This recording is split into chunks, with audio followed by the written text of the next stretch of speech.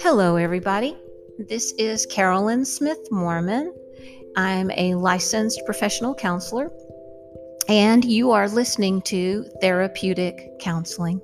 Thank you for tuning in again. This week, I'm going to spend a little time talking about destructive patterns of communication. And there are 5 in particular that I'm going to focus on. And today we're going to take apart how you can overcome one of these patterns, these destructive patterns of communication. So this month of August 2020, whenever I have met with my couples, I have tried to discuss with them destructive patterns of communication to help them work on coming up with positive patterns.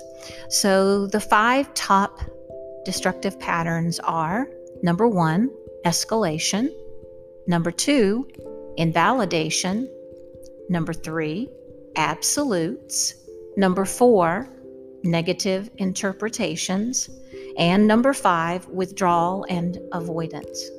So over the weekend, one of my couples, when we were going over these 5, one of the couples said, I don't know that I have the skills to de-escalate an argument when we get into escalation.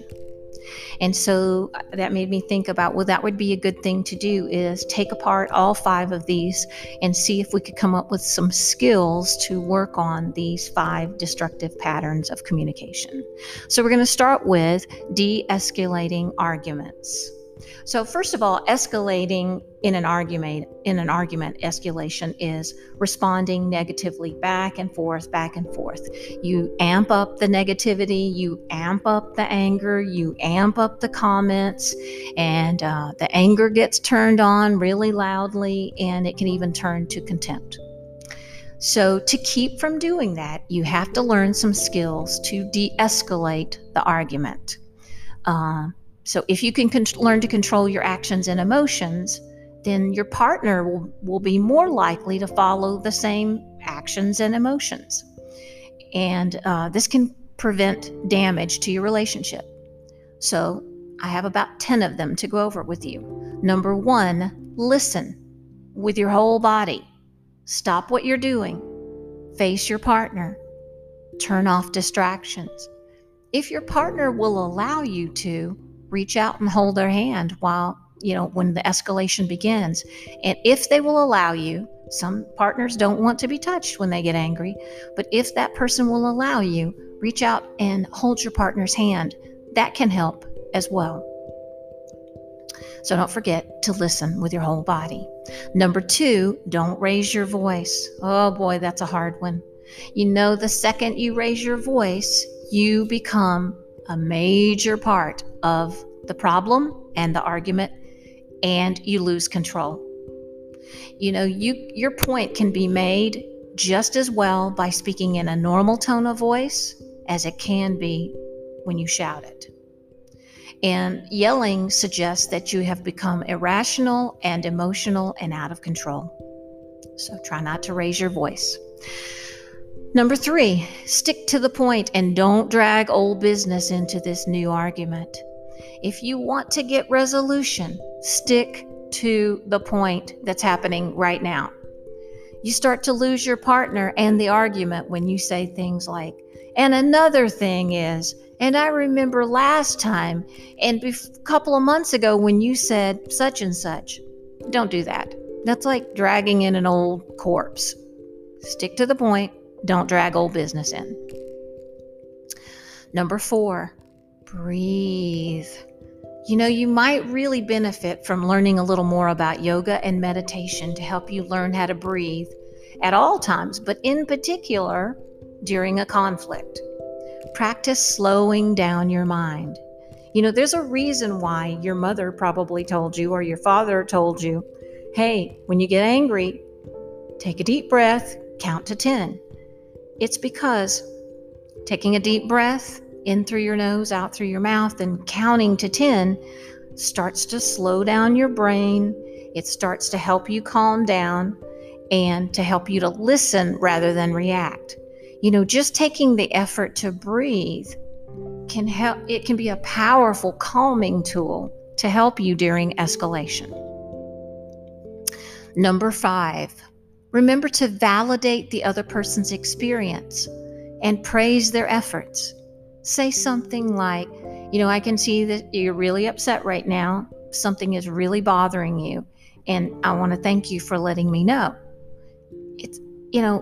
It can help to calm things down if you just validate that the person's upset, they're not happy, and that you're going to be there to listen.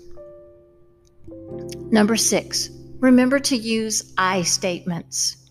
This helps you be very clear about what you are feeling and about what you're needing. Number 7 is kind of a sophisticated skill, but it's trying to figure out what's underneath your anger. When you're in the middle of escalation and you're getting angry, they're getting angry, and it's intensifying, if you can breathe and stop and try to say to yourself, what am I really angry about? Am I angry about this sink full of dishes? Or am I angry about something that's bigger than that? Try to figure out, where is your anger coming from? Number 8, figure out what it is you need and voice it. Learn to give voice to what you need rather than pointing out what you don't like or what you don't want. I remember when I was a school counselor, I would hear teachers say to the kids when they'd be running in the hallway, "Stop running." And I always wanted them to try to remember, tell those kids what you want them to do. Teach them what you want. So say something like, "We don't run in the hallway," or "We walk in all of the hallways." Okay? So the same thing with your husband, wife, your partner. Tell them what you want them to do instead of what they've been doing that you don't like. Number 9, summarize and reflect back to them. You don't have to agree with them. You're just showing them that you've heard what they have been saying. And reflection is a really good calming skill. When you reflect back what they say, it doesn't have to be word for word or verbatim. It just needs to be your version of what you hear them saying and what you think they're wanting.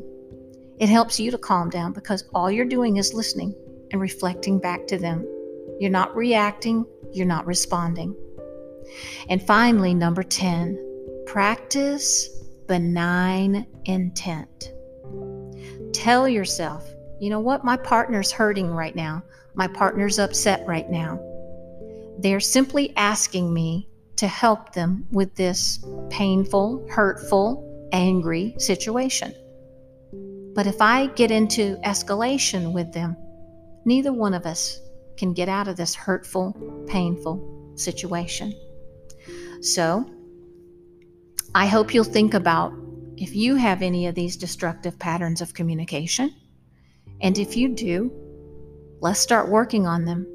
You've heard about how to de-escalate during escalation. The next time you'll hear me talk about skills to work on in validation to not do that. All right. Thank you for listening. I hope you'll share this with other people. I hope you'll reach out to me and let me know what you think, or if you have any other topics you would like me to talk about. You can reach me by email at cmsm0040@gmail, or you can follow me on Instagram at Carolyn Mormon, or I believe it might be at cmsm0040. That's my Instagram. All right. I hope to hear from you. Thank you for listening. And until the next time, take care of yourself.